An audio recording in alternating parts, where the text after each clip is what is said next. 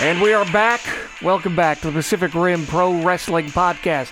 The podcast that goes from Seattle to Tokyo and all points throughout history along the Pacific Rim. That's why it is the Pacific Rim Pro Wrestling Podcast. My name is Jim Valley, longtime wrestling fan and longtime, I guess, historian. I do some podcasts, some other audio you may or may not have heard. But I've been watching for a long time, and we head across to Tokyo, Japan, to one of the preeminent reporters, journalists, historians. He's been doing this for 35 years, if not longer. Fumi Saito. Hey, Fumi. Hello. How are you, sir? Good. Hey, I'm doing great. You know, we've the show's been growing, which is fabulous, but a lot of times people listen and they're like, hey, now, who are you guys again? And I know you from... So why don't you run down your history just a little bit so people know exactly just how significant you are. I know you don't like to talk about it, but we should probably give them a little bit of background. Okay, my name's Fumi Saito. I'm from Tokyo, Japan. I'm a wrestling reporter and journalist and also historian. I've been doing this since 1981. I've started this wrestling reporting and writing and interviewing wrestlers thing while I was in college in Minnesota.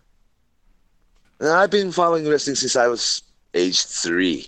So I've been watching wrestling all my life, pretty much. Well, and for a long time, you were a featured columnist and a featured person for Weekly Pro Wrestling in Japan, that magazine. Boys Will Be Boys column, too. Yes, and also you've written a number of books on the history of wrestling as well. Over 20, yes. And and you pretty much know everybody. I think I've told this story before, but I remember when we first met, and you came to pick up my wife and I in your SUV. You were like, "Oh yeah, Hulk Hogan was sitting in that chair last week." So You thought I lied, huh? No, I didn't think you lied at all. I just thought it was funny. They're just, what are the odds I'm going to sit? It was funny the way we met because you called Dave Meltzer before you came to Japan, and who to look up to. And he gave you my name to you, right? Yep, that's what. And you couldn't have been nicer. Yeah, but Dave didn't tell me beforehand, So it's like, well, if you were Dave Meltzer's friend, I thought, okay, I'm gonna come and pick you up and have a cup of coffee or something, right? Yeah, that's how we all met. Well, I'm glad you were so nice to us, even though I don't know Dave all that well. So thank you for that. All right. Well, this is episode, 21 now? 21? That sounds right. 22? Yeah. Something like that. Yeah. Oh, wow. All right, but let's start talking because we got a lot of things to cover this week. Lots of things to cover. One of the things I guess we need to mention is, of course, what a lot of people have been talking about, the death of legendary professional wrestler, the living legend, Bruno Sammartino. Yeah, Bruno Sammartino. Real big news here, too, as well. How so? Not just all the wrestling magazines and sporting news website and other things, but the regular news too as well. That and also I believe he was the first wrestler they used the term living legend. And before that it was Powerhouse and other nickname he had, but the nickname living legend really fit, Were you surprised are you surprised by the amount of mainstream coverage Bruno's death has gotten in Japan? Not so surprised because he's equal to say Giant Baba, that. Yeah. So when did Bruno first start coming to Japan? First trip was 1967 as WWF 3WF champion. 1967 came in as a champion. Only 1 week tour, but a real big deal, and had a stadium show right away. Not just arena show, but the Osaka Baseball Stadium. Giant Baba against Bruno Sammartino. He came in as champion, but the funny thing was though, Bruno Sammartino did not defend his title on his first trip, but he challenged Giant Baba's international heavyweight title instead. And he was a challenger, and Baba was a defending champion. You would think that he'll be defending his WWF championship, right? But that's the way the JWA, Japan Pro Wrestling, before Baba's Old Japan or Inoki's New Japan, there was old company, JWA, Nippon Pro Wrestling. And that's the way they were handling it. The same year, 1967, Gene Kiniski, as NWA World Heavyweight Champion, he came in, but he did not defend his NWA World title. Instead, he challenged Giant Baba's International Heavyweight title. And that was the top title in JWA, right? Yes. He inherited from Ricky Dawson, yeah. And I guess that's the way that the Japanese old promoter wanted to portray that the old, big, huge American superstar champion flew in and had one short tour.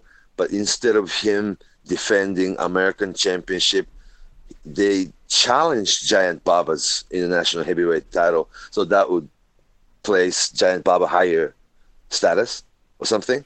Yeah. But all in all, this Giant Baba Bruno Sammartino's epic single match happened. What was the result? Of course, 60-minute Broadway. Wow. Yeah. Oh, that's the only way. You know how you're going to get out of it. So, as far as those titles, was it just was it a babyface match? What kind of match was it? Was there a heel? It was. Yeah, of course he was babyface match, but it was more like a champion. It was not technically champion against champion, but it was portrayed as, world's most famous two wrestlers going against each other, champion against champion, superstar against superstar. So no bad guy, good guy. It was more like your dream match type of thing. Yeah. Did Bruno get over with the crowd automatically? Yeah, that too. And also that was at the time there was a comic book, Giant Baba's comic book was going. And Bruno Sammartino was one of the character in the comic book series. See, Giant Typhoon was named the comic book, and it was about the story that Giant Baba had traveled to America and spent a year or two there, right? And Baba and Bruno Sammartino both were rookie and they were friends and it was becoming star. That was the story. And real life Bruno Sammartino, came and he was that guy. Yes. He always carried this superstar aura about him. You don't have to do the big interview or anything, but Bruno Sammartino just so what was the word? Like really dignified look he had, right? Mm-hmm. There's something about him. You could tell this is very special somebody. Yeah. So did Baba know Bruno prior to coming to Japan? Yes. It was a true story. They actually traveled together, in New York area. Not even WWF yet, because it was just becoming WWF then, New York territory. Buddy Rogers, Killer Kowalski, all those New York area guys. Actually, Giant Baba traveled and had toured there, and before Bruno became champion, he was part of the New York roster too. And they were friends. The true story, yes. And now, how many times did Bruno come back to Japan? Oh, about 12 trips altogether. And they skip about 40 years now. That when Giant Baba, all right, after Giant Baba died, the All Japan did not really announce this as his memorial show, but they titled it as Giant Baba's retirement card. He's not there anymore, right? After he died, All Japan had retirement show. Then they placed Giant Baba's big ring boots in the middle of the ring and had big ceremony. And legend came in. That was year 2000. The Bruno Sammartino, the Destroyer, Dick Beyer, Gene Kiniski, and all those three big Giant Baba's rivals came in, and they sat in the ring, stood in the ring with Giant Baba's ring boots in the middle of the ring. Very symbolic. Yeah, so they were friends. And also that the very famous episode that all the Japanese wrestling fans know about. It was written yesterday again too. That while they're traveling in America together, like back in 1963, Bruno Sammartino was already driving Cadillac, in a big Cadillac. Well, wrestlers used to drive all the big cars, right? Sedan, Cadillac. Giant Baba thought it was a very good car and told Bruno that, hey, very nice car you're driving, right?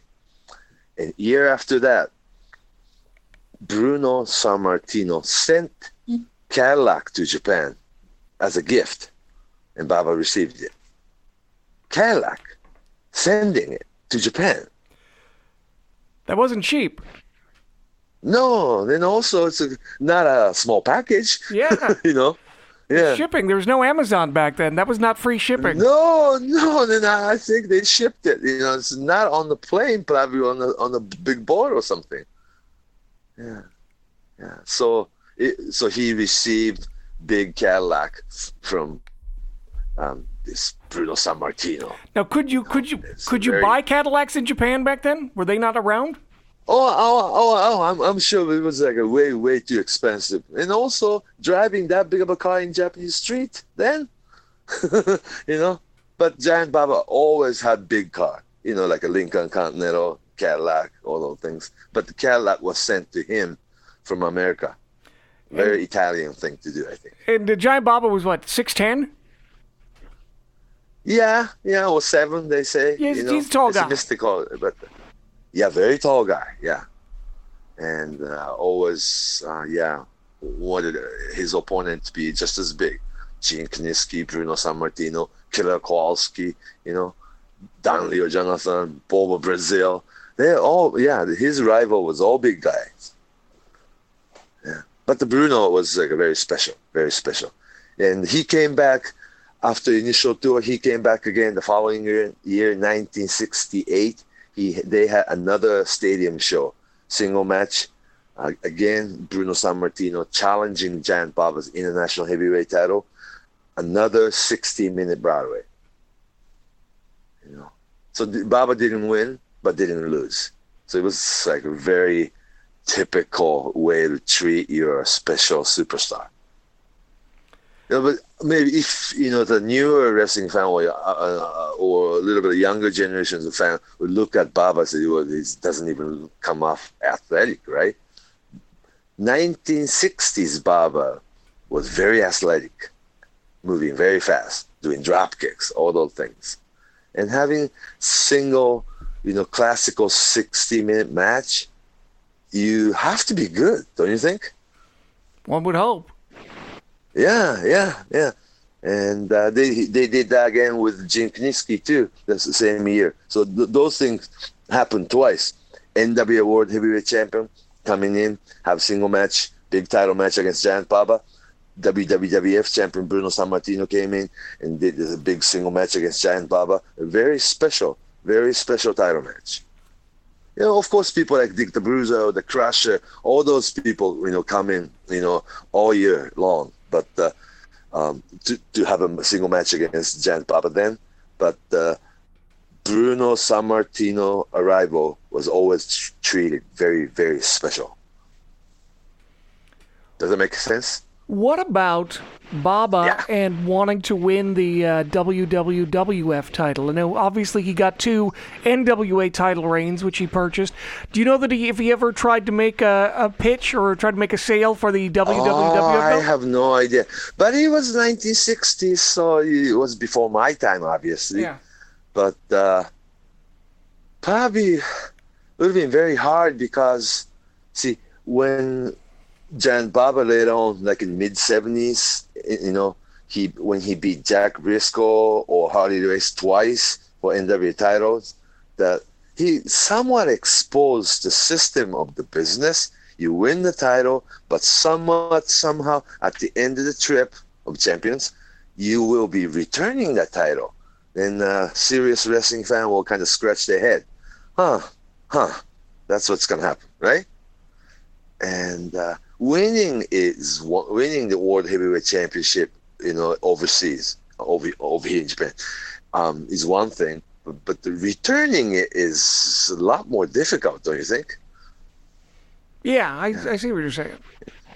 Yeah, and then also see when it's a different example. Antonio Inoki did beat Bob Backlund for WWF title in Japan 1979. He didn't even return it. You know what I'm saying? You mean he never gave the belt back?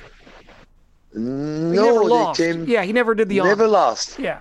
Never did the honor. It's more like had somebody like Tiger Jeet, running, and then the title match will end with like a real disappointing, finish ending. And Inoki was really upset that I would forfeit the title, kind of thing. So regarding Bruno, of course, as a lot of people have talked about, the WWF had a relationship with New Japan Pro Wrestling and Antonio Inoki.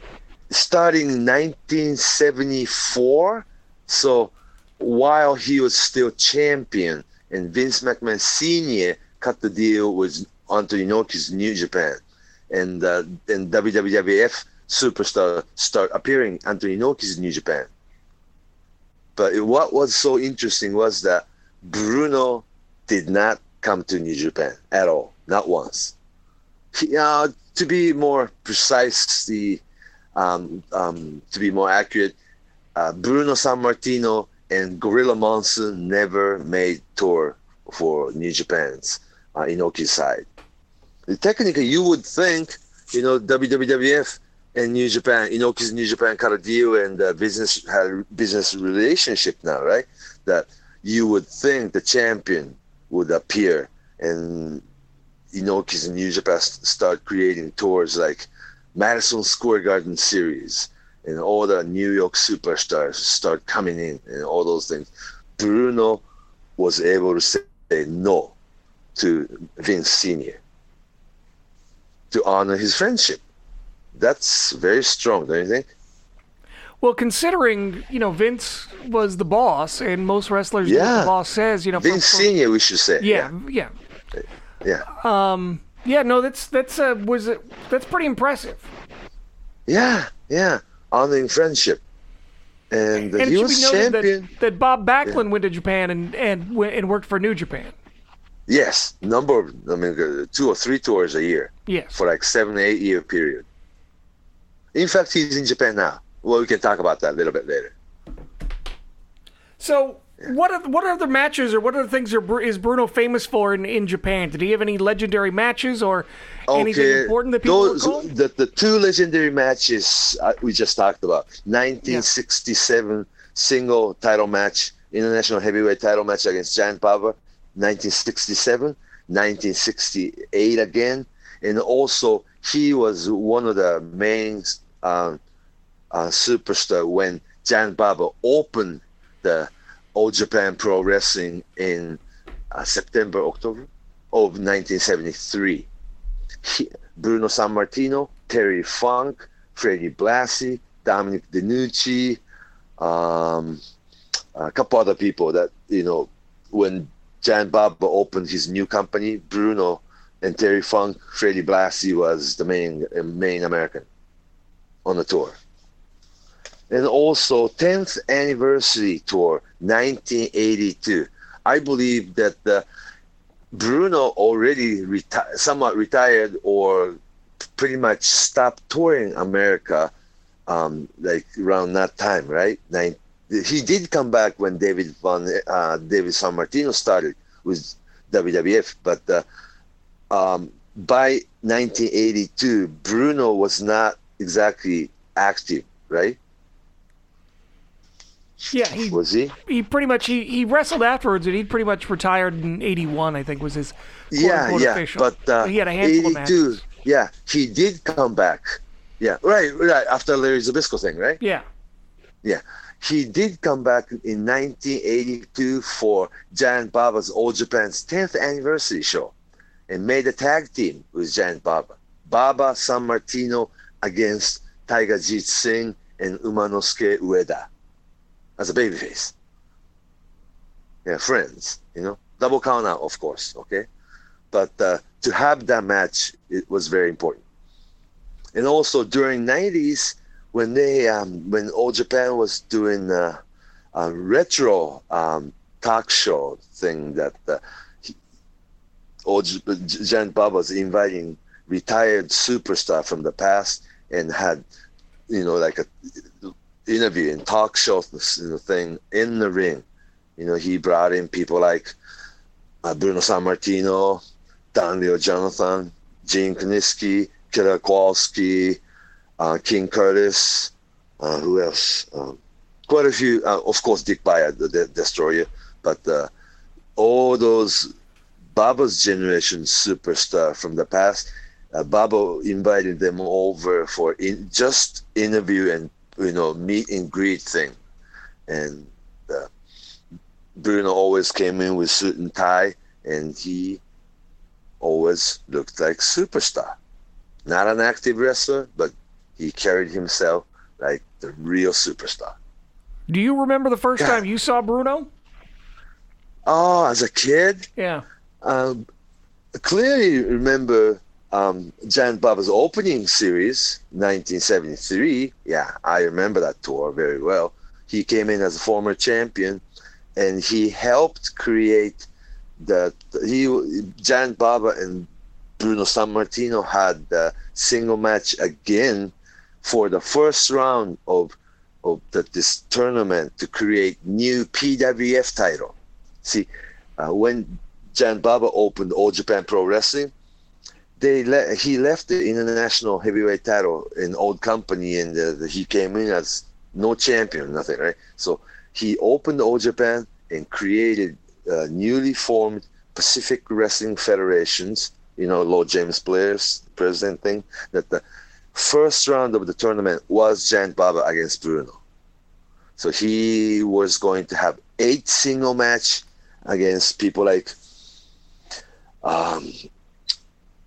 Bruno Sammartino, Terry Funk, Wilbur Snyder, Bobo Brazil, and Destroyer. It was like 7 or 8 guys beat each and every one of them to become Pacific Wrestling Federation's first champion. It was an interesting thing, right? That PWF title is part of the Triple Crown today. Right. Yeah. So there's a soul history goes. Yes. So who else did Bruno fight? Did he work with when he came to Japan? Mainly, JWA always had single match against Baba, not much else. And a little bit, actually, it had a tag team encounter with Antonio Inoki as well, but not that famous. See, Inoki was still kind of a number 2 in that company, right? And probably the useless trivia that like American fans would love, especially from West Coast. On Bruno Sammartino's second trip, 1968, July, actually had Ray Stevens with him. That was a time Carl Palace, Ray Stevens, United States heavyweight champion from San Francisco, right? And Bruno very Sammartino much considered to be the in. best North American worker, the best United States worker of the 60s. Yeah, and then also was the main guy in the West Coast. Yeah. And Bruno Sammartino had the tour from East Coast into San Francisco, and I believe it was right after Sammartino and Ray Stevens had unification title match. And Ray Stevens seemingly won the title from Sammartino, controversial manner, but there was a very famous Stevens Sammartino match, right, in San Francisco then. But right after that, probably like American fans, information news traveled very slowly then in 1968. After they had this very famous Stevens Sammartino match in San Francisco, they traveled together and went to Japan. As a matter of fact, useless trivia number 1, Stevens and Sammartino made tag team and had a tag team in the tour. Not as a tag team didn't really tour as a tag team, but there was a match or two that they tagged together that American fans don't know about. Now, I guess the last match Bruno had in Japan was in 1981 on his retirement tour. I think it was a tag team match with Baba taking on Tiger Jeet Singh and Ueda? Umanosuke Ueda, yeah. Was that 82? That was 81 then? Oh, 81, sorry. yeah. Okay. Yeah, that was last tour as an active wrestler, but he did come back 5-6 times after that, just to do the meet and greet and the talk show segment. Now, did he ever do any of the, like for example, Dory Funk is sometimes the commissioner of all Japan, and they do things like that? Did he ever come back to be a figurehead commissioner like Lord James Blears? His trip was always short and special. He was introduced in the ring and shook hand in the ring with Baba and got picture taken with all the photographers did photos, but that was about it. Not much as a commissioner or chairman or anything like that, but he was the kind of guy that when Baba wanted to bring him in, he would be there for you, kind of thing. And he did come in after Baba died. That's big too. He was the main guy for the Baba's retirement show. Baba's not there anymore, only his big ring boots, wrestling boots in the ring, but he was there for Baba. And always another thing is he was always wearing suit and tie, always in public. Yeah, never casual wear, always dark suit and tie though, and also he go ahead. He was actually always a very almost mysterious, because he's actually a lot shorter than you would think, huh? So you imagine Bruno Sammartino would be a real big, tall guy. He wasn't. He just looks like a special person without being that tall.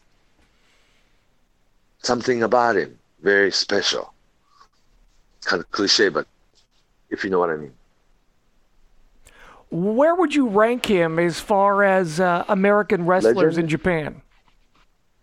It's really hard because, if you have to compare with people like, the Funks, the Stan Hansen, or, Brody or Mel Masker. So those are the people who had hundreds of tours, hundreds.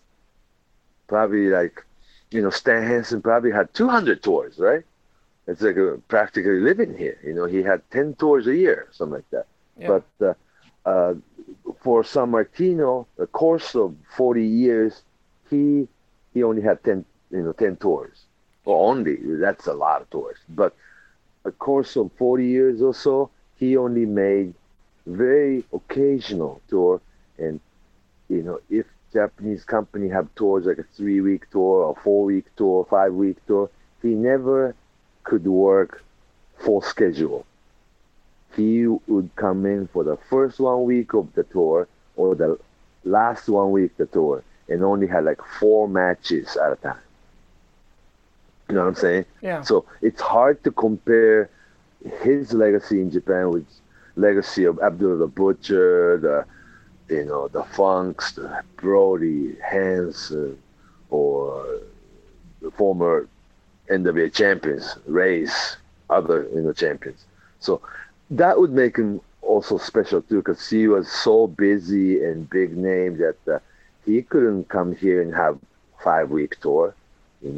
That guy's so special that he would come in and just have a few matches and have to go again. Hey, you're a little bit muffled, Fumi. Be careful. Make sure you're not covering up your mouthpiece. Can you hear me? Yeah, I can hear you. Yeah. You're just a little bit he could only come in for just 1 week max. Can you hear me now? No, that's worse. Yeah? I'm not sure. It sounds like you're muffled, like something's covering the mouthpiece. How about now? There we go. Now we got you. Okay. Yeah, so he could only come in for 1 week and have, 4 matches at a time. That's about it. And that would make him also special too, huh?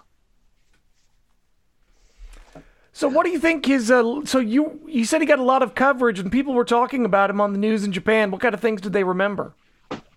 The famous Cadillac story, yeah, famous. And also today, for today's fan, not just today's fan, but probably like fans that are in 40s even, that San Martino is somebody that you read about, not really watching on videos, So if you want to watch, if you want to look for, say, Bruiser Brodi's footage, you go into YouTube and watch as many as you want.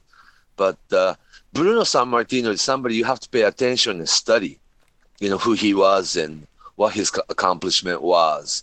And so it was more, I would say, intellectual part, like a superstar, type. And also like not close. It's like a pretty much historical figure and kind of feel far away, Was there ever any problem with Inoki with the fact that Bruno only wanted to work for and with Baba? Was there ever any heat? Did Inoki ever protest or complain or anything public? Not publicly, because that would make him look bad too, don't you think? Just asking. Because somebody's clearing no to Vince Senior, and Inoki or New Japan couldn't flex their muscle to bring him in. Or what's the point of bringing Bruno in, who is not willing? And also, Inoki against Bruno single match wasn't really dream match. People didn't really talk about it, That it was always Baba and Bruno are like friendship story, a classic title match from late 60s into 70s. And that would only make Inoki look like he stole some talent from Baba's side, And Baba flexed some muscle on that. And also, right after New Japan, Inoki, New Japan, and Vince McMahon Sr. announced their affiliate, like they becoming business partner, Giant Baba flew himself to Madison Square Garden, and he, out of blue, he worked 1974 summer Madison Square Garden single match against Gorilla Monsoon, and he beat him. So politically, that Giant Baba showed what he could do if he wanted to. Does that make any sense? Yeah, I think that makes sense.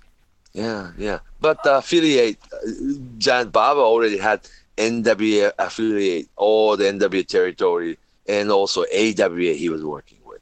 So it's like, who needs New York, right? I don't know. But didn't happen. So since our last show, we have both seen the Andre the Giant documentary that was on HBO. Yeah, yes. I thought it was all right. Very interesting. I thought it was really well very done. Good movie.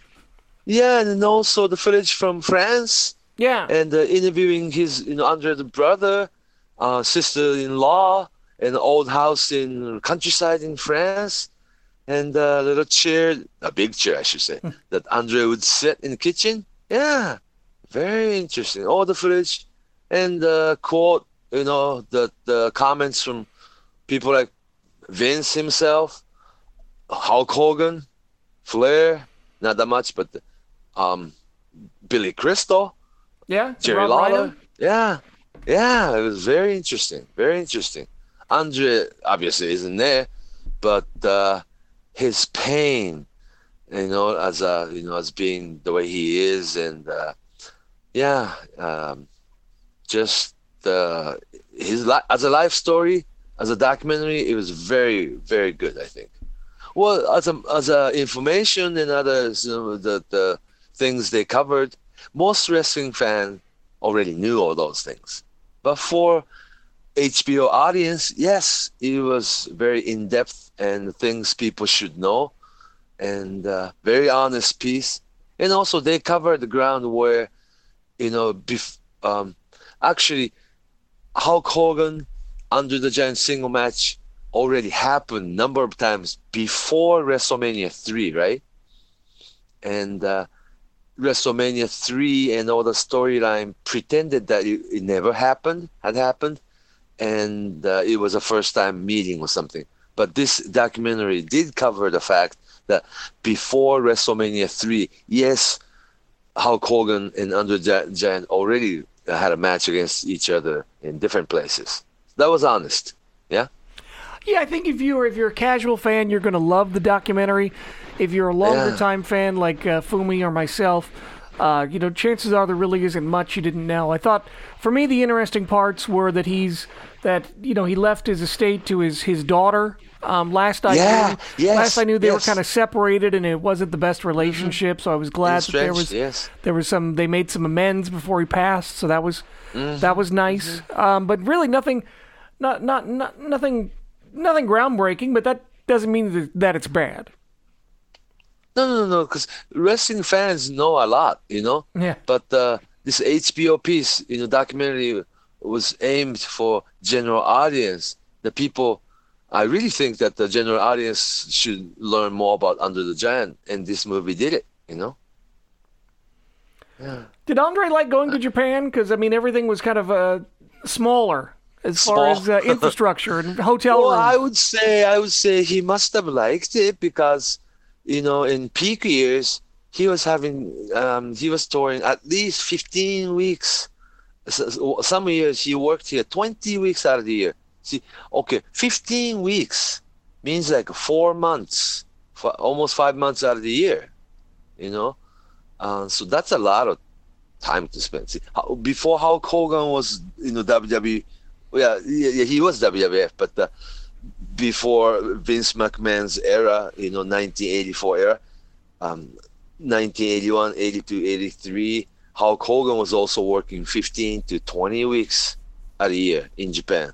Had probably like 6-7 trips back and forth, all year. So they spent a lot of time here, and he must have liked it, And Andre himself, he had a lot of local friends here, And also he was always in Tokyo. He was always staying at the Kyoto Plaza Hotel, very same hotel all the time. So hotel staff knew him, So he always had special treatment for him, Rooms, bathrooms, other things. Yeah. Can you imagine Andre sitting in a Japanese bathroom? Well, wasn't that I know Bobby Heenan wrote about it, and it's one of those tall tales that he used to have to use the bathtub. Well, no pun intended. That's not true, though. That he didn't go to the bathroom in the bathtubs? I don't think so. Okay, that's the rumor. Yeah, that is a fiction. Okay. But I heard a story that there was a couple rooms they had to fix only to cater when Andre come in and stay. Okay, this is the room Andre should stay in. They did fix bathroom for him for his size. Well, that's good. Hey, kind of a connection, I guess, because he was the Giant Machine, but I guess Super Strong Machine is going to be retiring. Yes, it's June, so it's another couple months. Yeah, right. Another somewhat a superstar from '80s, and also for Japanese masked wrestler, there are quite a few, but he's one of the very successful one. And his debut was very interesting because 1984 debut of Super Strong Machine was right after very first UWF group, Maeda and Takada all left, like 15 guys left, and Riki Choshu's group left. So New Japan lost about 35 to 40 wrestlers, and there was a very skeleton, roster. And then Super Strong Machine was put in the main event spot right away and had a single match against Antonio Inoki the first weekend. So it was a very interesting debut he had, Yeah. I think some people are familiar with the WWF when Andre the Giant was under a mask with Masked Superstar and Blackjack Mulligan as the Machine. Did he ever wrestle as... And also Masked Superstar did that. Yes. Did he ever wrestle as the Giant Machine in Japan? One tour, yes. One tour. Yeah. So obviously it's Andre. Yeah. Under the mask, yes. The full costume, yes. Giant Machine. And actually the reason WWF at the time, WWE, had Giant Machine idea was after Andre worked as Giant Machine in Japan. It was the idea that, that it's kind of very much animation kind of storyline, but how many strong machines are there was a story. See, there were the four guys wearing the same costume. Not this super strong machine, Junji Hirata. He was the main guy, of course, but the three other wrestlers were wearing the same costume. And the following tour, manager Wakamatsu said, I can bring in many strong machine into this company. And Andre was one of them. It's obviously Andre the Giant, so big, but with super strong machine costume, he worked the entire tour. It was very interesting. I know it wasn't a particularly successful gimmick, but I always thought that the was interesting, the kind of funny, kind of fun. cute. I enjoyed it. Yeah. Oh, it shouldn't last that long, but No. something that he has done and something you will be talking about, Yeah, and during the American tour, people like Crusher, Lisowski, other people wore that same costume. Hulk Hogan even had the strong machine mask, match or two during that time. So it was some fun gimmick, right? Yeah, I always enjoyed like the Midnight Rider or Mr. America. Yeah, or whatever it is. right. I always enjoy those storylines, but historically they never draw that well. Yeah, and it shouldn't last that long. No, they shouldn't. Yeah, 3 to 5 months, right? Yeah. It's okay. It's something to talk about, because it's gimmick and storyline and funny thing. Yeah. You're not supposed to take it too seriously. No. Yeah, so Bruno was like, so I would say, yeah, he would be ranked one of the top legends still, but the whole entity and whole personality and he himself, like living legend, but it's different from the legacy of Stan Hansen, Bruiser Brody, or those people who spent a lot of time in Japanese ring. It should be treated differently. Now, as I mentioned before, I grew up on Portland wrestling, watching Don Owen here in the Pacific Northwest. Yeah. And coming up in a couple of weeks at the Cauliflower Alley Club at the end of April, early May, they do seminars in Las Vegas. And one of the seminars this year is going to be on Portland wrestling and Northwest wrestling. And I'm going to be hosting that. Sure. And so I've been watching some... Typical regional, but popular wrestling. But one of the things that I'd forgotten about as it got later toward the end of Don Owen promoting wrestling is Tatsumi Fujinami had come in. As an IWGP champion. Yeah.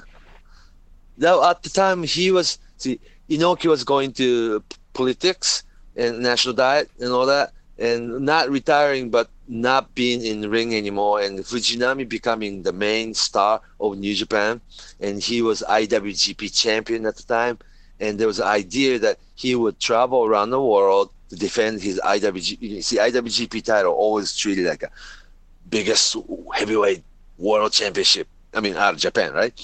And with that belt, he traveled to Memphis, Tennessee, and he had unification double title match against unified world heavyweight champion Jerry Lawler, and traveled to Dallas and had a unification double world title match against was that WCWA Tatsumi Fujinami against Kerry Von Erich, and he stopped in Oregon, had a single title match, double title match against, was that Grappler, did you say? It was Lem Denton, the Grappler, who was booking at the time. At the time, yeah. He always say, was that Billy Jack, or was that Rip Oliver, or was that, wasn't Piper, was a Grappler then, yeah. But local big name, right?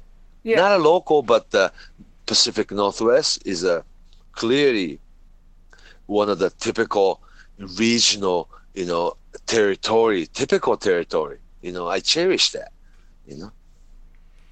And and that the wrestling you grew up watching. Yeah, and it was just interesting because a lot of people talk about a Japanese star who is not yet established. They train, they work the undercard, they're a young boy. Yeah, that too. And then they ship them off somewhere else to go away and then come back at a higher level. But obviously, Fujinami was already at a high level.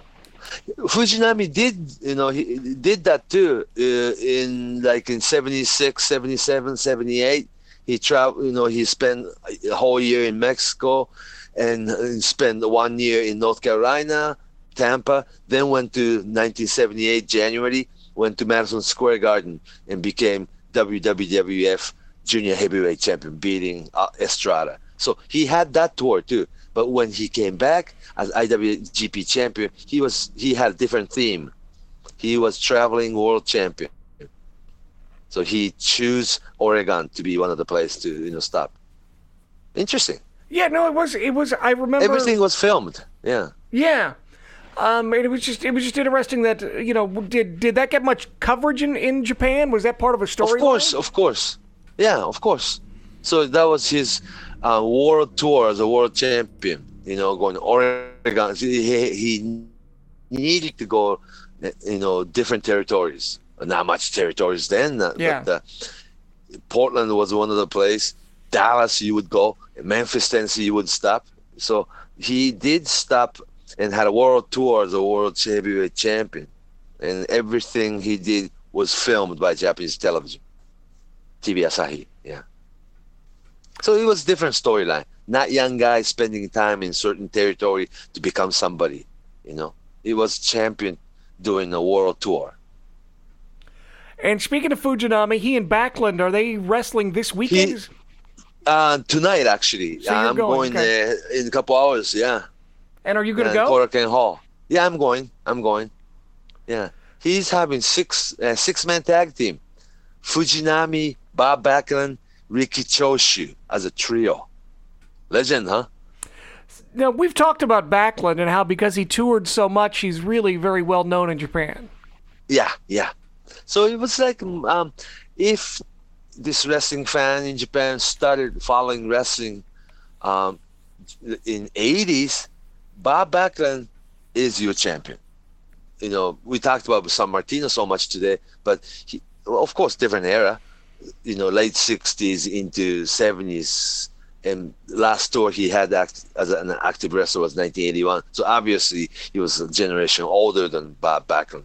But Bob Backlund was the first WWF champion who had very frequent, tour to Japan, and worked regularly with New Japan. And every December you have annual tag team tournament, right?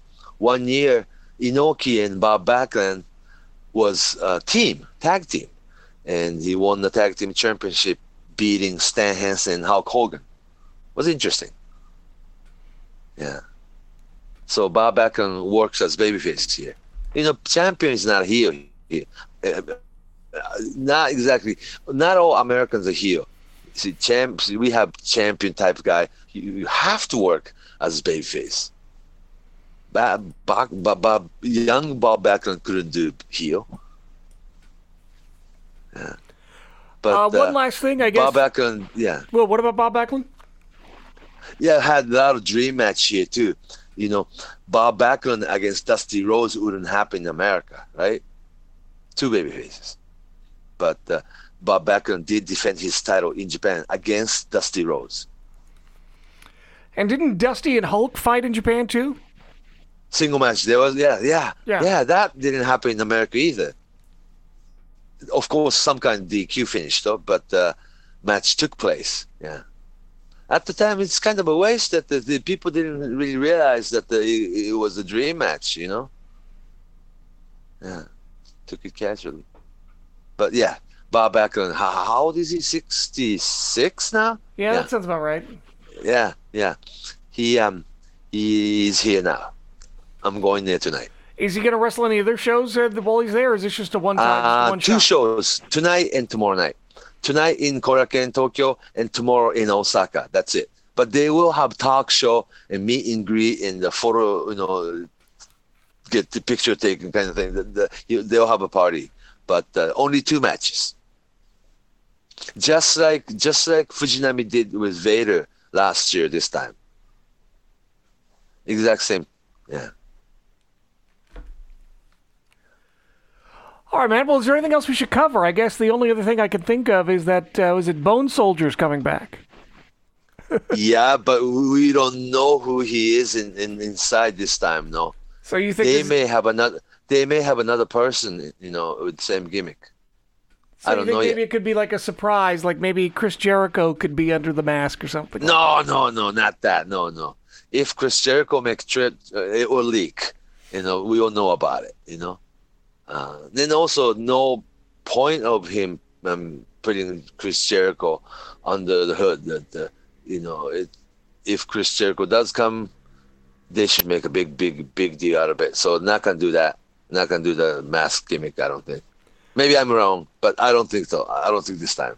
It just seems odd that they're, the kind of the lowest guy on the totem pole there in New Japan gets a return video and all of that. So you would think it's not the same person as last time. Yeah. Who knows? Oh, some people even think it's Taichi Ishimori. Oh, I can see that. Sure. Yeah. Yeah, some people think, oh, that's going to be Ishimori under the mask. So that's another option or thing. I don't know who this guy, but not the original one. But I kind of don't think it's going to be Jericho. So, speaking of Jericho, he has told people, obviously, he's going to be participating in the greatest Royal Rumble in Saudi Arabia. And he's told people, and we've talked about this before, but do you have any new information on Jericho, whether or not he's coming back to New Japan or if it's legitimately a falling out between the two sides? I'm pretty sure that the business is still going. If they want people to think they had falling out, they didn't. How's that? Works for me. Yeah, because they cherish this, though, because, the Booker Gedo take this deal with Chris Jericho very, very seriously. And also, Chris Jericho takes Japanese market and the stint with this New Japan thing very seriously. And not going to sell it cheap. And also, don't make it happen too often. Once or twice a year. So they, if they do this, they want to make it secret, but they want to make a lot of hint at the same time. Then there's going to be buzz and people will be talking about it. No falling out, I don't think. But not right away. That good enough? It works for me. Yeah, so the Bone Soldier thing is very interesting, but it would probably tell us a story afterward that this is how New Japan does the storyline. What's a Jay White's gimmick now? Switchblade? So, yeah, they were showing the video and vignette, so many times and so often, made such a big deal out of, this Jay White's return. So there might be a Japanese person under the mask, though. And some people really think it's Ishimori, but I'm not confirmed on that. Well, we'll figure that whole thing out. Well, next week we'll cover some of the Champion Carnival that's still going on. Yeah. And also, I'll be at the Fujinami Background show tonight. Yeah. So I can tell you how things were and how people reacted. And I'm hoping that I'll be able to speak to backstage tonight. And I hope that it sells out. I'll be curious to see what kind of numbers it draws to Korakuen tonight. Korakuen? Yeah. Well, I'm sure they can pack Korakuen still. Yeah, it's a legend and older crowd. I spoke with a lot of people and they said, "Oh, I'm going." So, those older people who doesn't come to shows anymore. Yeah. But I'll be there. So they want to watch it. They want to see Backlund in the ring. This might be the last tour he'll have, right? So, may not be, but when the legend comes in, you will draw an older crowd who already stopped coming to the shows. That's like a old fans reunion as well. Any chance this could be an angle to set up a match between Inoki and Backlund? Fujinami. Oh no, this is a more friendly thing. I would say it's just like Vader's return last year. Sure. In fact, it was last year this time. Same April dates, and then I was looking through my Facebook thing and it popped up 1 year ago. You were doing this. Wow, 1 year ago yesterday, I was handling the interview thing with Fujinami and Vader and sitting in a certain studio and then doing an interview and then videotaped the whole thing. I was there as an interpreter, and that was 1 year ago. So they I'm sure the Fujinami and Bakan would be very friendly thing. It'll be a feel-good Not- show. Yeah, not like run in a quick angle and turn against each other and to set up a single match and like that's very American idea. But to Sure. do that in 2 days, I kind of don't think so. Fair enough. Yeah, it's very friendly atmosphere. All right, Fumi. Legends. Yes. Yes. Where can people get in touch with you on social media? Yes, Fumi on Twitter, Fumihiko Dayo, FUMIHIKODAYO, and also you can find me on Facebook, Fumi Saito. And I'm Jim if Valley. anybody wants to know about, if anybody wants to know any historical events or the things you always wanted to know about Japanese wrestling or Japanese wrestler or history, send me request or a question. You and I will answer this on this show. Yeah, we got some time right now, so be sure to do that. Do a hashtag AskFumi, and we can answer your questions on any part of wrestling, because that's what we're here to talk about. You can follow me on Twitter at Jim Valley or on Facebook at Jim Valley as well. And hopefully you'll be nice enough to share the podcast and let people know. The numbers have been growing, and we appreciate that because of you. Great. But any help you can give us, we certainly appreciate it. Yeah, well, friendly show. Exactly. And I like questions and answers and all those things. I want to know more things too. What people want to know. What they're interested in. So until next time, Fumi. Yes. So long from Tokyo. Thank you.